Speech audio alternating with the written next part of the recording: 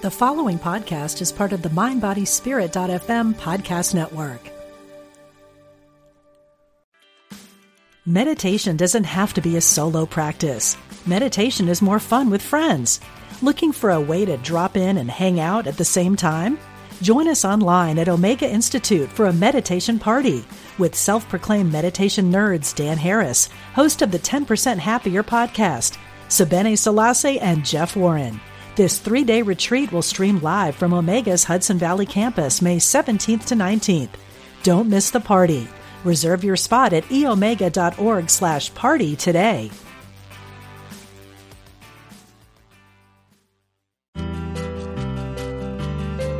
We're glad you found us. This is Unity Online Radio, the voice of an awakening world.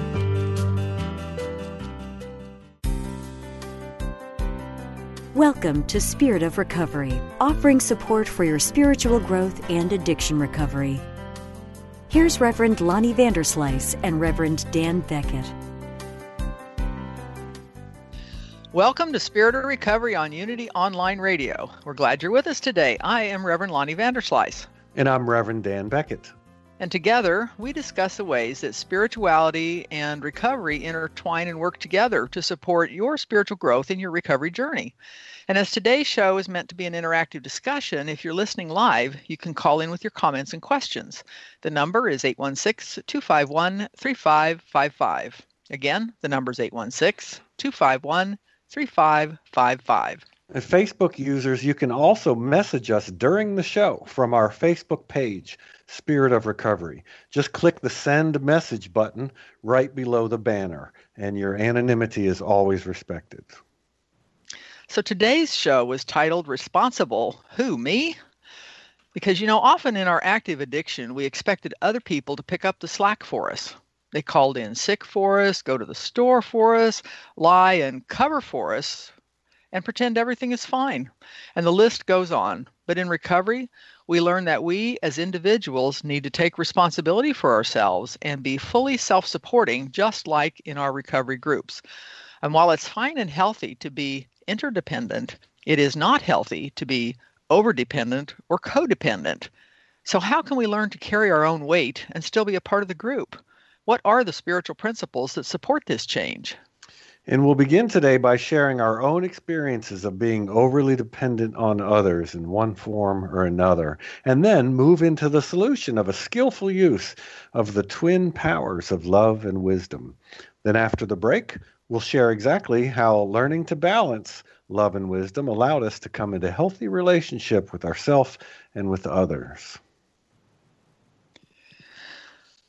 So exactly how do we do this? I mean, what did it look like, Dan, when we were in this overdependence role? I had to think back about that, and I know I've said this often, but I'll say it again. My experience of being in the middle of it, I genuinely had no idea how far out of balance I was in many ways, and I didn't even see that there was an issue. I mean, I saw challenges in my life, and not everything was easy. And then certainly, as my addiction grew, things got increasingly more difficult and worse. But I just could not see the mechanism. But looking back on it, I see that it is a matter of, for me, I was out of balance between myself and my community. And, community could be home, my home life. It could be my working or professional life. It could be my, relationships at my church community. And I can see now ways that I was out of balance, where I was overly concerned with my own situation and my own needs and with myself. And, only now from the perspective of coming into better balance with that stuff am I able to see it. And, it's not the kind of thing you want to run around talking about either. Look how selfish I used to be. Let me tell you story after story about it. Not exactly what we want to leap up and say, but that's kind of what it looks like to me when we talk about being overly dependent. I think about being out of balance. And there's so many ways that we can be out of balance. And when I was reflecting on this, I was thinking about, how did I get there? because by the time I arrived in the recovery program, actually I arrived in therapy before I arrived in the recovery program. And by the time I arrived there, it was like, oh my gosh, they called it codependence, but I didn't understand it. I didn't know what that meant. I thought it was love when I gave to others. I didn't understand that I was giving out of my emptiness. I didn't have anything to give. I was driven by fear. I was driven by fear coming out of my childhood, my background, fear of not enough money, not enough energy, not enough time, not enough love, not enough health. There was not enough of anything. And I that set the stage for me to look for somebody else to fix me, for something else to fix me. And so by the time I arrived in recovery, I was overdependent and codependent, looking everywhere outside of myself for a fix, which is probably one of the things that attracted me to a 12-step program, because maybe that'll fix me. Right, exactly. I think a lot of us come in with that idea that, okay, now, everyone's saying here's the solution. Let me go ahead and get this done so that I can be okay and get on with my life. Ha ha, little did we know. One way that I recall an experience of being overdependent that I can now see is I really think it's fair to say that in many ways I was not doing my part. Not doing my part at home, for example, just helping out with all the responsibilities of being a homeowner and having a family. I mean, I felt like I was doing my part. And, when you have a family, it's not like everyone has to do all exactly the same things. Certainly you split up responsibilities and duties depending on talents and likes and dislikes and all of that. But I still think, looking back, that I could have done much better at being more helpful, just, simply around the house, taking care of things, doing more of the jobs and the chores and whatnot. It's not like I didn't do anything, but I think that I could have been a lot more helpful than I was at home. As you're sharing that, I'm having a flashback of my early 20s. And it wasn't that I wasn't helpful. It was I was basically a slob. I mean, I would leave my shoes all over the house, and then I would be angry because I couldn't find them where I left them. At the time, I had a partner that would pick up after me, would run around, and I didn't have to take responsibility for myself. I didn't have to do my laundry. I let it be folded the way it was folded. I had my own opinions about that, but, and I knew where to go find my shoes because she always put them back in the same place. The same thing when we were doing a project. If I set a hammer or a screwdriver down, it disappeared because it got put back where it belonged, And so I'm thinking about, how all the time I depended on somebody else to take care of all those details. I was great at starting things, but I never got to finish it. I just kind of let it land where it did and somebody else cleaned up. And when that happens, we have no opportunity to learn a different behavior. That's that kind of codependence that we talk about, where if someone's sort of running behind me, or I'm the one running behind somebody else, cleaning up messes and taking care of things, then, I've taken away the consequences of those actions. How are they ever going to change? And I find myself in that situation, if I think about in my professional and my work life, how was I not doing my part? How was I out of balance between self and others at work? And again, it's the same kind of thing, certainly couldn't see it at the time.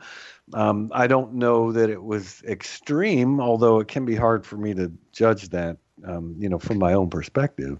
But I could have done much better at being more engaged with the others at work, more involved and helpful in what they were doing.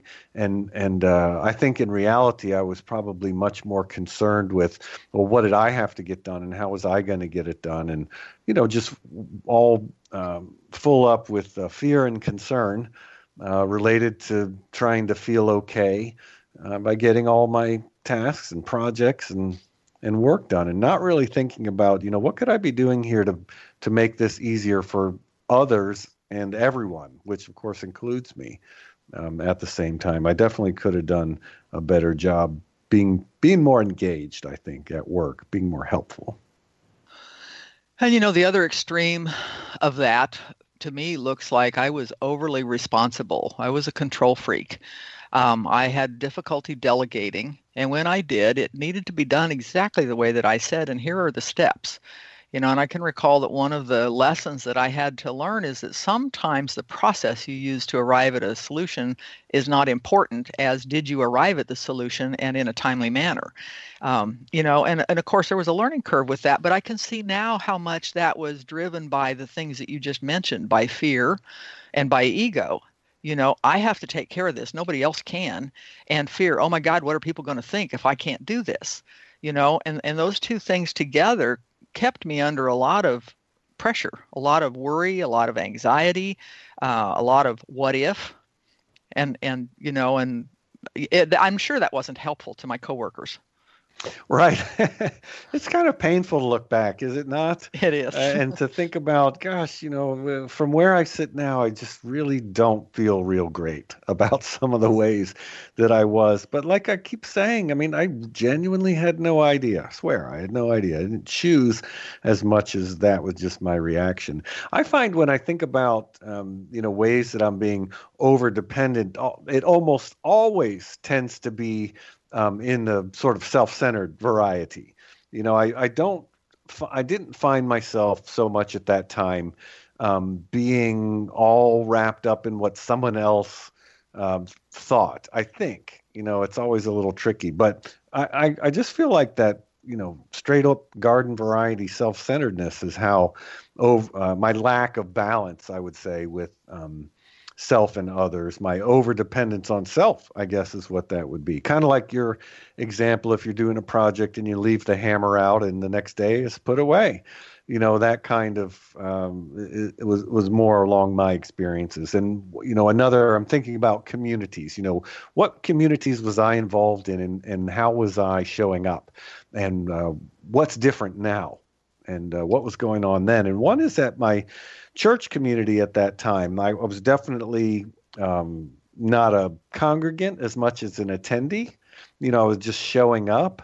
I was, taking away whatever the lesson might be, but I really wasn't giving back very much. I wasn't giving much financially. I think I thought I was doing the right thing. I was doing what we sometimes call, quote, leaving tips. When they pass the basket at the end of the service on Sunday, I'd put a little bit of money in there, but much later I learned what it really means to give. And what I was doing at first was really not sufficient. And the same with my time.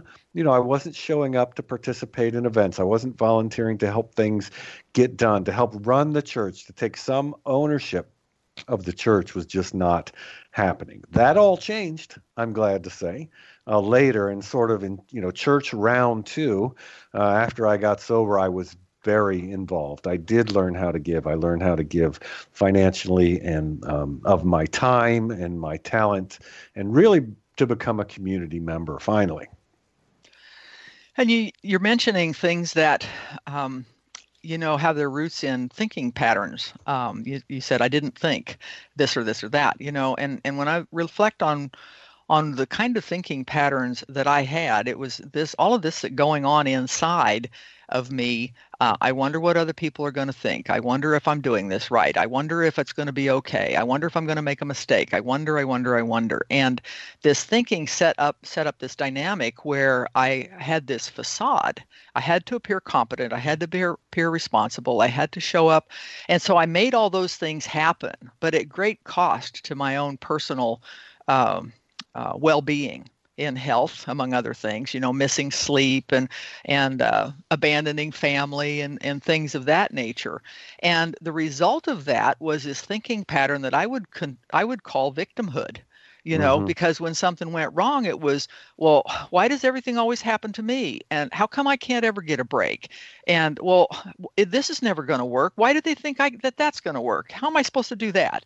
And it was all about me, all the I thinking. And I kind of adopted that attitude where I carried this victimhood chip on my shoulder for a really long time.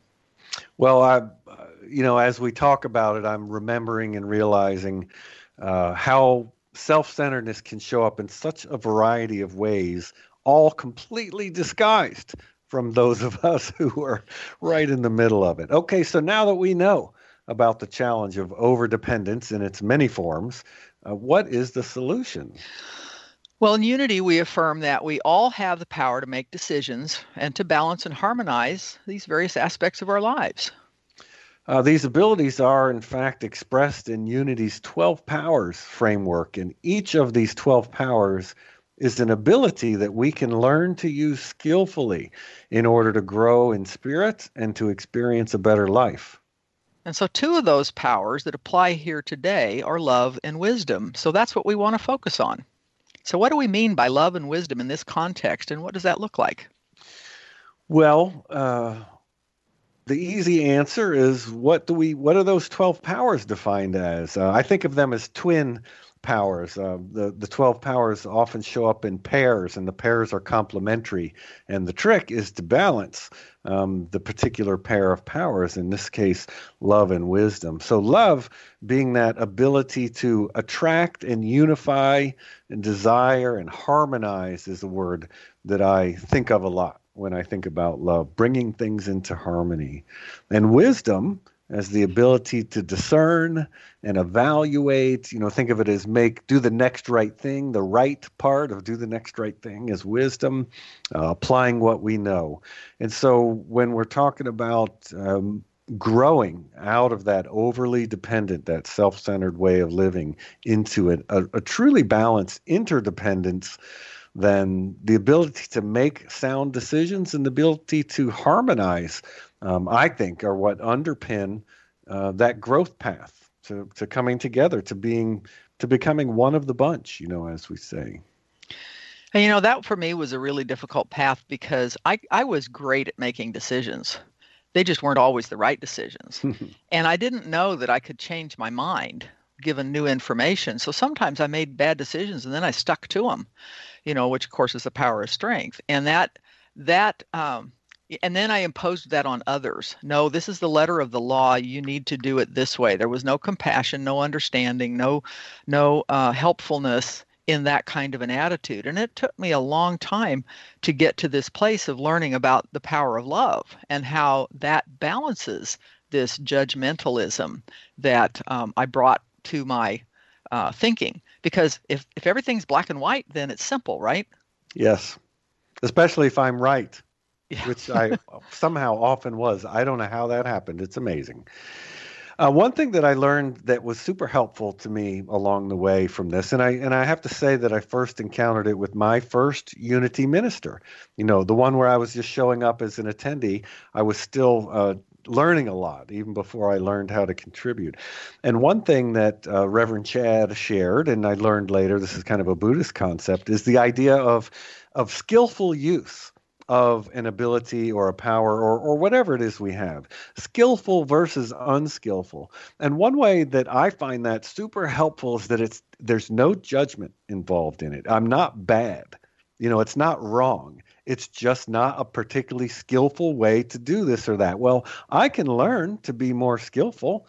Certainly, we've all acquired skills in our lives, and we can improve them with practice or with instruction or whatever. So if I'm using something like love or wisdom in an unskillful manner, that's not a moral judgment, and I can become more skillful. I found that super helpful. It allowed me to set aside some of the baggage associated with, like we were sharing a few minutes ago, realizing that, gosh, I really was wrapped up in myself and it's embarrassing.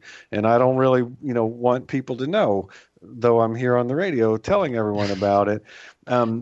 It allows me to set some of that aside and realize, what, this is a matter of practice and skill, and I can get better at this. We can all get better at something. So I have to thank Reverend Chad for that concept of the skillful use of any power, including in this case, love and wisdom, that I was not using that skillfully at first. And so I'm thinking about how the baggage word, triggered my thought that there's so much baggage around the word judgment. When I think of the word judgment, I'm thinking opposites, polar opposites, good, bad, happy, sad, right, wrong, all those kind of things. And I always had all this trouble with the gray areas because I had no tools. I had no tools with which to address those gray areas in order to use the discernment that I had. And some of that was just the way that I understood the world growing up. And the word responsible was one of those words for me. When I was told I was responsible for something, it was a duty, an obligation. It was my job. And of course, that tied in to my codependency to a degree that, oh my gosh, I'm not going to let you down. And I'll do this if it kills me. And we've talked about that before. Some of it almost did. And these thinking patterns underlie this whole expression of codependency and addiction for me that kept putting me in the same positions over and over and over again until I started learning a more skillful way to address those. And I didn't learn that until I found a Unity Church. Yeah, you mentioned judgment, and what always comes to mind about that, and I notice here in the Unity 12-Power definition of wisdom, it uses the word discern and not judge, because judgment, I think, is an unclear term. Do we mean discernment or do we mean condemnation? Because they're both senses of the meaning of judgment. So when I say, I'm going to apply good judgment, you probably assume that I'm talking about discernment, but I find it good to be clear about those things. One way, when I think about skillful use of wisdom, that to me means making helpful, or I don't know, this is a little tricky, what I'd call good decisions and balancing self with others. I think in the past, and especially in active addiction, I really wasn't making well-balanced decisions when it came to myself versus other people. I think I felt disconnected in general in life. Again, had no idea about that. But a skillful use of wisdom to me, making good decisions when it comes to deciding what to do in a group situation, for example. Is it my turn to talk, or is it my turn to listen? Is one decision that I would need to make in a group situation. Is it my turn to take the trash out? Should I take this as my responsibility, or should I be annoyed that someone else isn't taking care of it? That phrase, be annoyed, just brought to mind this phrase that my sponsor told me. She said, well, who's upset about it? And I said, well, I am. And the it could be anything. And she said, well, then do something about it. I couldn't take the responsibility of fixing the problem. I was always upset about somebody else not doing something, the dishes or the laundry or the cleaning or the whatever around the house. And and I think of that to this day. I'll come in the kitchen and it's piled high because we've been cooking, and, we make different amounts of messes when we cook. And I walk in there and I go, oh man, it's such a mess. And then I thought, okay, who's upset? I am. I'm going to do the dishes, so that was a helpful tool to me.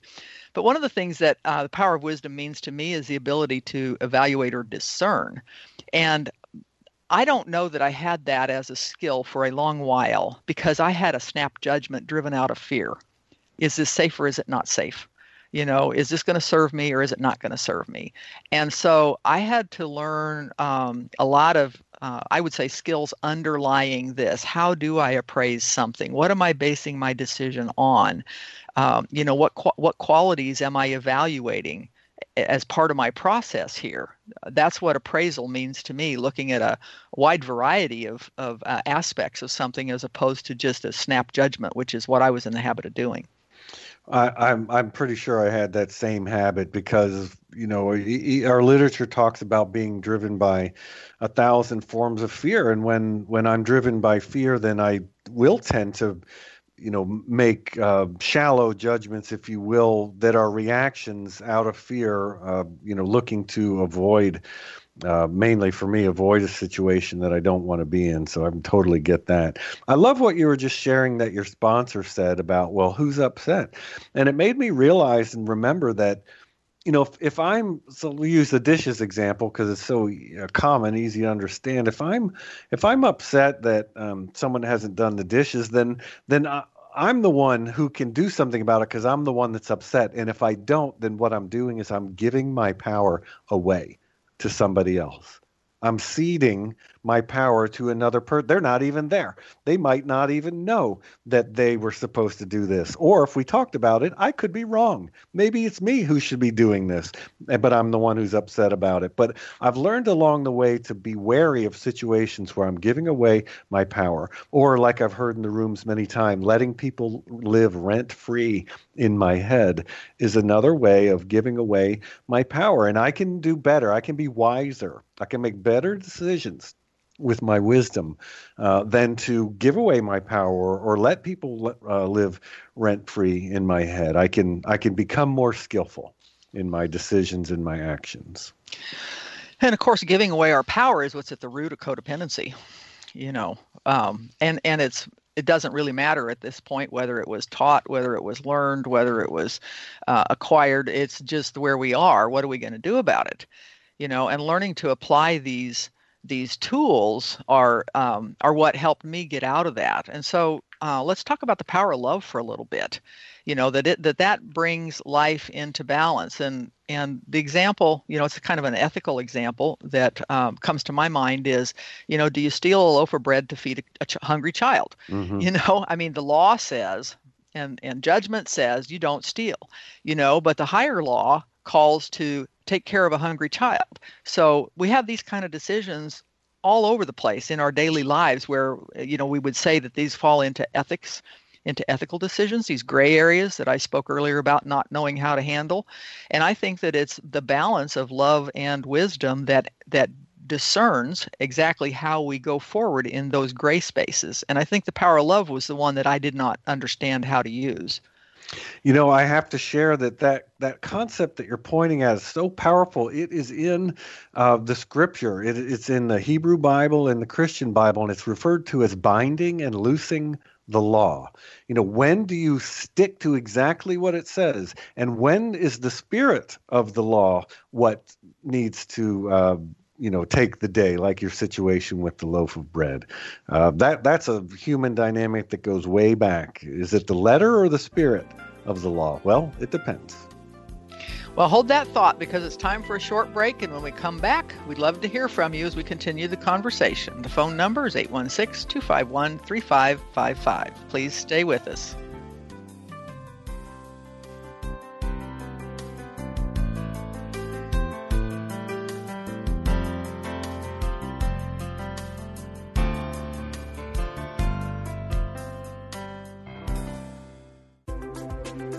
All are welcome. We're glad you found us. Unity Online Radio, the voice of an awakening world. When listeners like you contribute to Unity Online Radio, you're making a positive difference in your life and the lives of other spiritual seekers. Go to unityonlineradio.org and click on Donate to make a one-time donation. Or sign up for monthly contributions. Thank you for your support.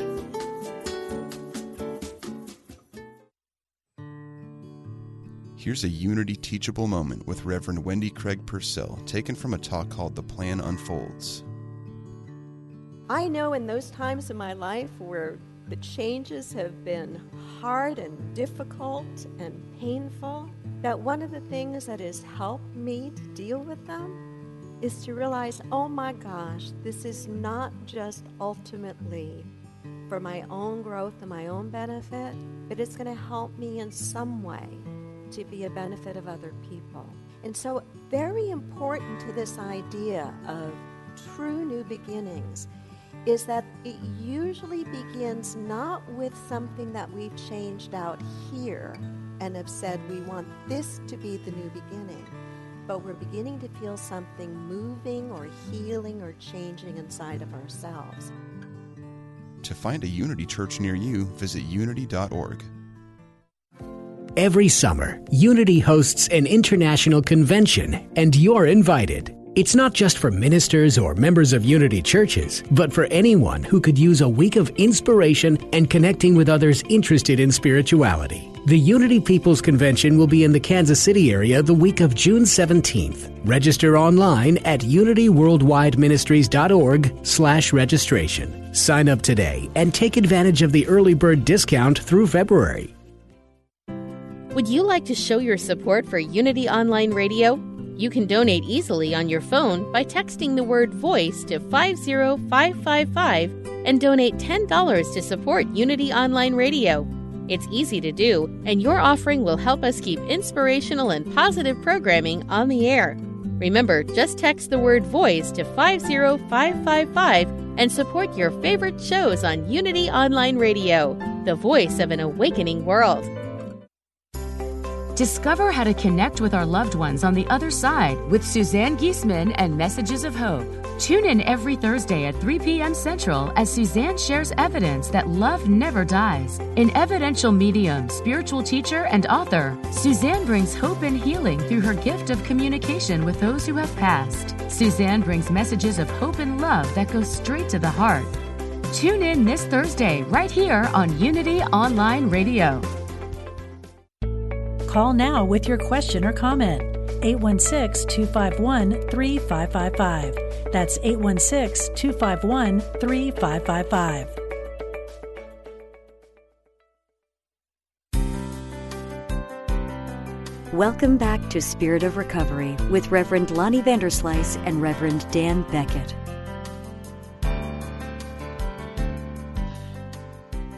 Welcome back to Spirit of Recovery. We're glad you're with us today. And if you're just joining us, my name is Reverend Lonnie Vanderslice, and I'm here with Reverend Dan Beckett.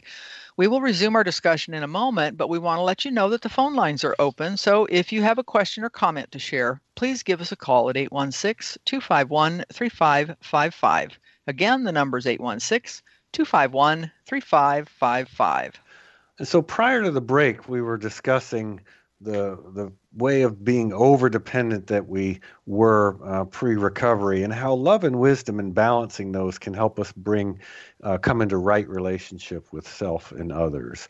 And so, Lonnie, now that we know about this challenge of being over-dependent, and that the solution is the skillful use of love and wisdom, how exactly can we use those two things to come into a healthy balance between ourselves and others? Well, Dan, for me, part of it was I had to learn some baseline tools. And one of those tools had to do with learning what was mine to do and what was not mine to do. What are my resources? What are my values? Because an awful lot of the overdependence that I experienced had to do with assigning my values to somebody else, or taking on somebody else's values. And so one of the things to come into balance that I had to learn was, what do I like? What do I want? What should I do? What can I do? And I learned this really when I was diagnosed with cancer very early in recovery. I was no job and in ill health and little energy. I couldn't do a lot of things for myself. So I had a lot of time to pray and meditate and think about, what are my values, and how have I made decisions, and how do I want to make decisions going forward? Because when I, at that time, turned my life over to the care of a physician, it didn't seem like I had very much power. I had given my power away. Yeah, this is a big question, and I know for me this is still unfolding. I suppose that's not surprising because everything's still unfolding. But sometimes I'm surprised at how bright the light is getting, so to speak. I talk about, the light bulb is slowly turning on. I'm really finally beginning to understand or to see this or that. And sometimes the light just keeps getting brighter and brighter. And right now for me, it's about this interdependence that we're talking about, this sort of the place that we want to be. And what interdependence looks like to me, and this is, top of mind for me recently in the last 6 months or so, is that wonderful balance in the interplay between the individual and the group, and understanding that the individual is important and the group is important. And it's not an either or kind of situation. It's not, do we do what the person wants or what the group wants? That's a very black and white win or lose way of looking at it. But interdependence, and really, when we're living in the Spirit, as we are, you can get to a place where it can be a win-win. It's a both and. Each person can do what is right for them and grow in the ways that are most important to them while being part of a group where the group is well served by each person taking their part, doing their role, and both are healthy and both are growing. And when we can find that place of balance, that's where the magic is in this, if you will, for me, or that's where the Spirit shows up loud and clear, is in any kind of family, whether it be literally a family of origin, or like we're talking about a church community or a recovery group or a work community or whatever, where each person is genuinely valued and the group matters as well. That just keeps getting more amazing and bigger for me, and I'm very happy about that, I have to say. And that in some ways sounds like an ideal, this interdependence, because my experience is that any group I enter, people are at all ranges of skillful and unskillful use. And one of the skills that I had to learn in a group was to ask for what I need.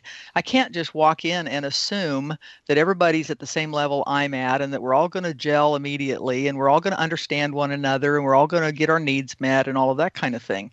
I might believe that underneath everything, but one of the skills I had to develop was that of speaking up and saying, well, I'm not sure I understand. Can you explain that to me in a different way? Or, what I think you're saying is, and restating things. And that required for me courage. I had to drop that fear of, oh my God, what are they going to think if I didn't catch it the first time? Yeah, and that is a skillful use of wisdom. That's what I'm seeing there. You are making a decision. You're discerning that your next best step, the next right thing to do, is to speak up. What a wonderful use of wisdom to see that is true in that situation. And what I see in a group that's functioning well is that each person can contribute according to their strengths and allow others to do the same. My most recent home group, right before we relocated, is what I consider a very healthy group. I was in it for 5 years, and I saw it move from, one way of being over time into a much healthier way of being. I didn't see it as unhealthy before, but man, after the change, I realized what an improvement it was. And it's not that everything's perfect, and it's not that people don't get annoyed with each other or forget the ways that we do things or forget to balance self with others. It's that overall, it's working really well. Every individual is welcomed and honored and loved and contributing. And the group itself is welcoming of each and every person. And so, not everyone is perfect by any means, but the dynamic is just really in tune. And it's a wonderful thing to see people know, like you just said, when is it my turn to speak out? And when is it my turn to step back? And we learn that, of course, by bumping our head against it, right? By doing it wrong. We learn how to make good decisions by making bad decisions. But that's how I've seen that work. And, I'm seeing that happen more so in my family. And the better I get at it, the more readily I see it in the communities that I'm a part of. And, my contribution can help those communities to grow too. It's all in interdependence. And some of us are prone to speak out more than others, and some of us need to learn to listen. And, I had lessons to learn in that way as well, because oftentimes somebody would have a contribution, and I had already decided how the end result was going to be. So I wasn't honoring the contribution, nor was I allowing them to express it, because I'd already determined the way that I thought the conversation was going to go. And so that was one of the things that was helpful to me, was to learn to sit with it, sit in the question, and consider that there may be other ways of looking at this, a different perspective, different than the one that I hold. For me, that was a pretty big spiritual practice to learn to just be with it. And I had to have guidance as I learned these different tools. I had to have guidance from mentors, therapists, and sponsors that would, because something would disturb me and I wouldn't speak out about it, and I'd take it to one of them, and they would then help me sort it out. They would help me dissect it and understand whether this was based out of ego, based out of personality, or really based on a spiritual principle. And that was crucial to my assembling the foundational tools that I needed in order to move forward. Yeah, I'm thinking that even in the Serenity Prayer, it talks about the wisdom to know the difference, to be able to discern, just like you just said. Is it this or is it that? Is it mine to do or mine to let go of? What is happening here? The more I think and talk about this, the more I'm realizing how much of this I learned in the halls of 12-step recovery groups, because that is where I really was sort of, walked into a situation that wasn't of my choosing in the way that many others are, the way that family is or that work is. It was in a sense a random selection of people from all walks of life. Yes, we had addiction recovery in common, but learning to function well in that group with such a diversity of people in it, I'm realizing more and more how helpful it was. And probably the most helpful concept and practice that I saw was what we call group conscience. And so just letting the group decide, regardless of my own opinion. And believe me, I know which way it should go.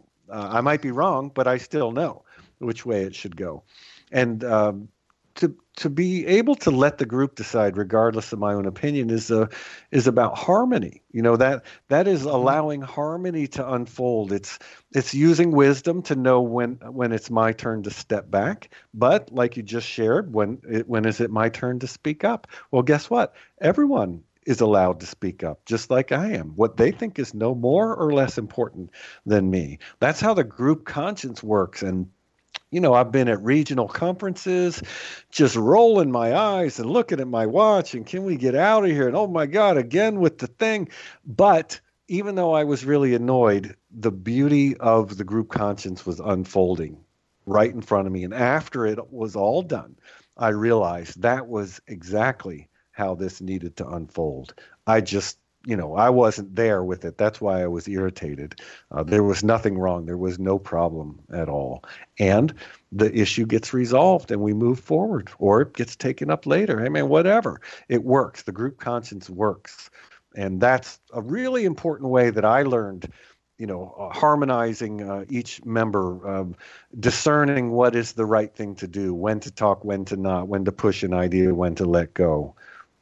In our recovery groups. I mean, I can't stress it enough. Saved my life. There are two things that come to my mind. One is that, 10 heads are better than one. And so I learned that finally, and I learned that again in the recovery groups. I've learned that in small groups where if I put a problem on the table, guess what? Everybody listens and many people contribute and an answer emerges for me. No one person gives me the answer. Nobody says you should do this. They say, well, this is how it worked for me. And out of that, I get the next idea of what the next right thing for me to do. So that was one thing that came to mind. The other thing is the group conscience was a baffling experience for me because I didn't understand how these factions, because there were usually more than two, could come together with such heated debate about the various things that were under discussion and then walk away friends. And it took a while, and one thing that I figured out about it is because by agreement, we have this covenant, if you will, that we will function as part of a group and we will honor the decision that is made, and we will go by the decision that is made. Even if I'm totally against it, I'm willing to honor that. And the other thing that came to my mind was that every person that got to speak feels respected. They get the same amount of time. They get the same amount of attention. They have undivided and full attention of the entire group. They can say anything they want to. And, I don't know where I would have gotten that anywhere else, those two elements, that I am bound by this covenant of recovery, that I will abide by the group's decision, and secondly, that I get to have my say.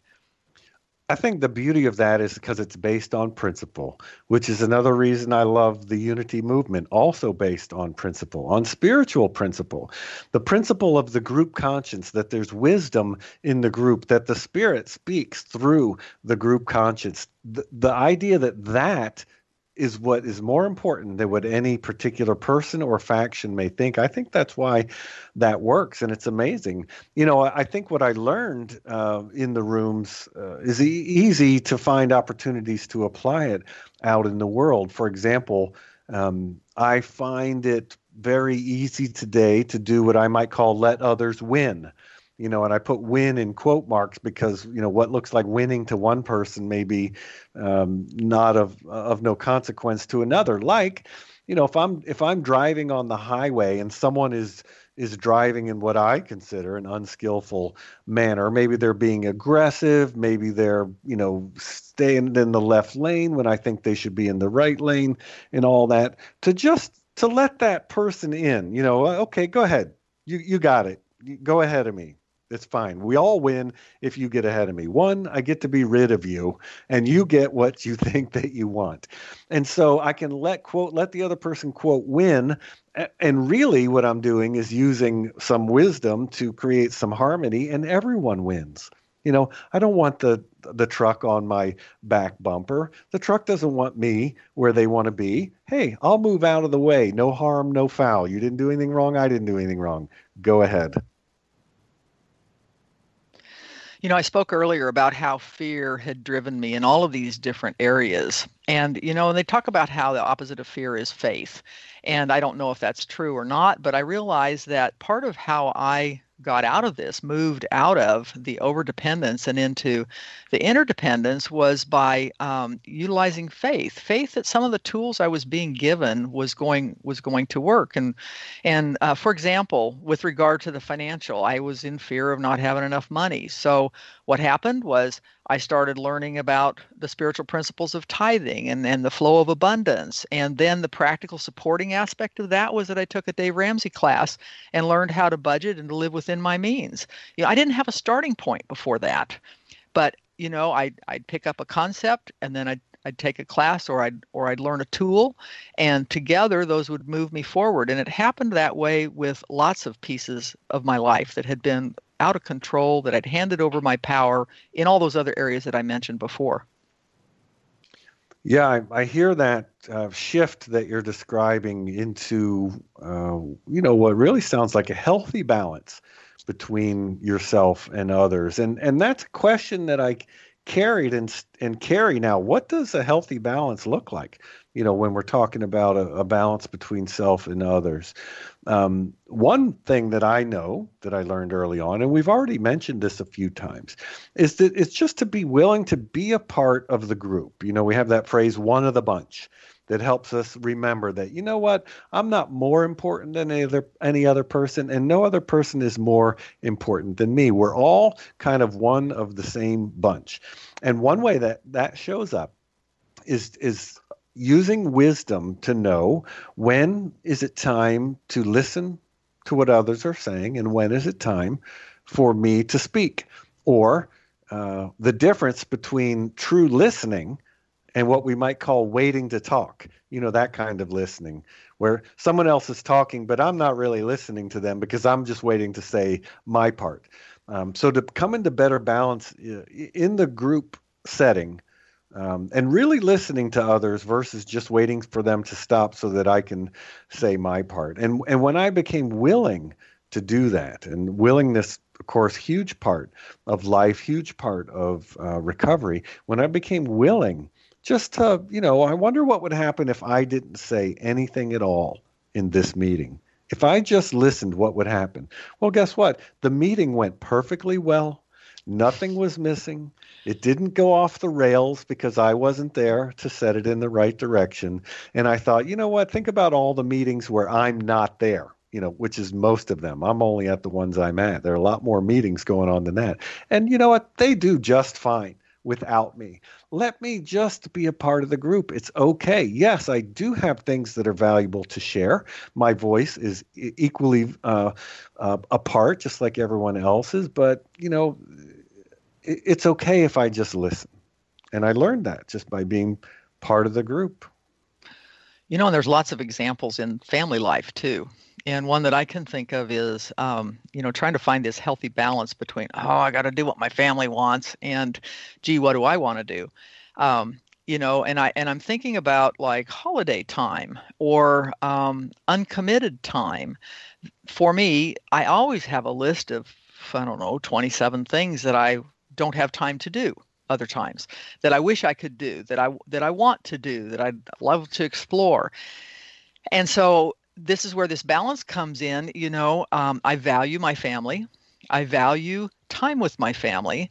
So am I willing, as you were just mentioning, to do a little in regard of meeting in the middle on this and negotiating, if you will, so that both of our needs are met?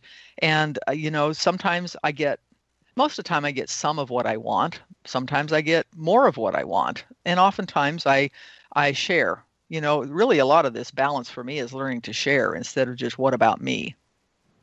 Yeah, I agree. And I think that when I can take some of my focus off, quote, what I want, that's what creates the space for what I'd have to call a win-win, not even a compromise, really, because compromise sounds like someone had to give something up. I'm thinking about a win-win situation where no one feels compromised. Everyone feels heard. Everyone feels valued. And what that's been like for me when I've been a participant in those situations is sometimes, the thing that I thought was most important at the beginning, after a while, I realized, that's actually not that important. I can let go of that. Not that I have to, or, I guess I'll let go of this because we're never going to get anywhere if I don't, but a genuine change in perspective and that supporting that concept of a group, a consensus, not a compromise, but a consensus. Another way of being part of the group that comes to mind for me is letting people be wrong, or I have to say what I think of as wrong. Because when I first got into the rooms, trust me, a lot of people were wrong about a lot of things. And I just hadn't been around long enough to figure out how to communicate that to them effectively. But the more that I hung around, the more that I was willing to listen, the more that I was willing to let other people be what I thought was wrong, I come to find out they're not wrong, believe it or not. And I'm not right, and I'm not wrong, and they're not right. That whole concept of right and wrong just sort of faded over time and lost its its sort of negative emotional charge to it. And I begin to realize that other people have walked their own path to this moment in this day, in this meeting. And I haven't walked their path. I don't know what challenges they have. I don't know where they've been. I don't know what they're working on right now. Maybe I could just chill out a little bit and relax and just let them say what they know to be right and true. And maybe I'll actually learn something from it instead of thinking, that's not how it is, because that's not how it is for me. That was the beginning of that sort of melting of my own sharp edges, if you will. We tumble all of us rough rocks together and we get smooth by bumping into each other. So, being part of the group by just letting other people be, quote, wrong, come to learn they're not wrong. In fact, I can learn an awful lot from people if I just let them be them and they let me be me. So I'm reminded of one of the tools that I was given, which was to take a notebook to the meetings with me because I was bored. I was, going to several meetings, same people there, say the same things over and over and over, and I'm not in a frame of mind to hear anything. And I was given a challenge. And the challenge I was given was to find something every person says that is helpful. Yeah. And so I started making notes, and that was a helpful tool for me to understand everybody has something to contribute. That's a form of looking for the good. You know, we talk about that a lot. It's another thing I love about Unity is that we're really astute. We're really tuned in to the idea of looking for the good in all things, because we realize that whatever we look for, that's what we're going to find. You know, that's just sort of a fact about consciousness and awareness.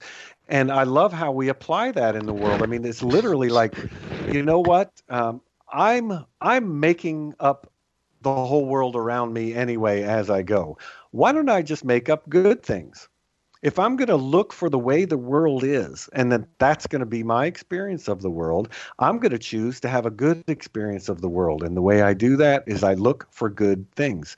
It's not like they weren't there before. I just wasn't focused on them. So let's now move into action, because Unity's fifth principle states it's not enough to know these truths. We must live them. That means we must each take action in order to grow and recover. So here's something that you can do to move from being too reliant, perhaps, on others to living a healthy balance of self and others using love and wisdom. So think of a situation where you may be overly dependent on others. Do you have trouble making your voice heard? Or do you expect somebody else to advocate for your needs? Perhaps you're too wrapped up in what others think of you. Or maybe you're overly focused on your own needs and desires. What's important right now is just to pick one thing, a simple thing, and take it into a quiet time of prayer and meditation. So we'll simply relax and take it easy. No need to struggle. We can let it be easy. So for an example, let's use being overly concerned about what others think of us. So this is one of the tools. Uses a statement of power, or what we refer to in Unity as a denial, to deny any power to what others may think of you. You could say something like, "What others think of me is none of my business." Repeat it a few times in your head or say it aloud, but say it with conviction. What others think of me is none of my business. And follow that up immediately with a bold, positive affirmation of a new experience. So you could say, I am a unique expression of the life of God, valued and loved just the way I am. And then take a few quiet moments to relax and take it easy. Just breathe into this idea. Give thanks for your new experience in the world and move on with your day. So take some time this week and affirm your new experience. What others think of me is none of my business. I am a unique expression of the life of God, valued and loved just the way I am. So we've come to the end of our time together today, and we hope you found something to help you on your recovery path. And we both bless you on your journey. We want to say thank you to all our listeners, and thank you so much, Reverend Dan Beckett, for the insights shared in our discussion today. And listeners, if you would like, you can connect with us on our Facebook page, Spirit of Recovery, to give us your thoughts and feedback. And we invite you to join us again next Tuesday at 4 p.m. Central. And until then, have a wonder-filled week.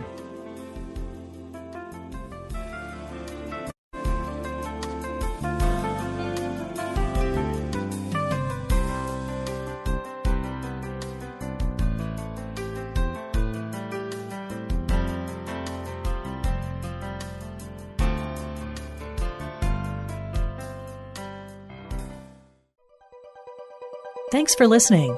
This is Unity Online Radio, the voice of an awakening world.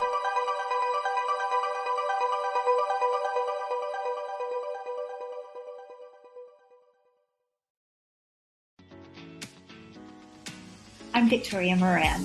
Since we launched the Main Street Vegan podcast back in 2012, lots more people have discovered the way that moving in a vegan direction can infuse our lives with vitality, spirituality, and compassion.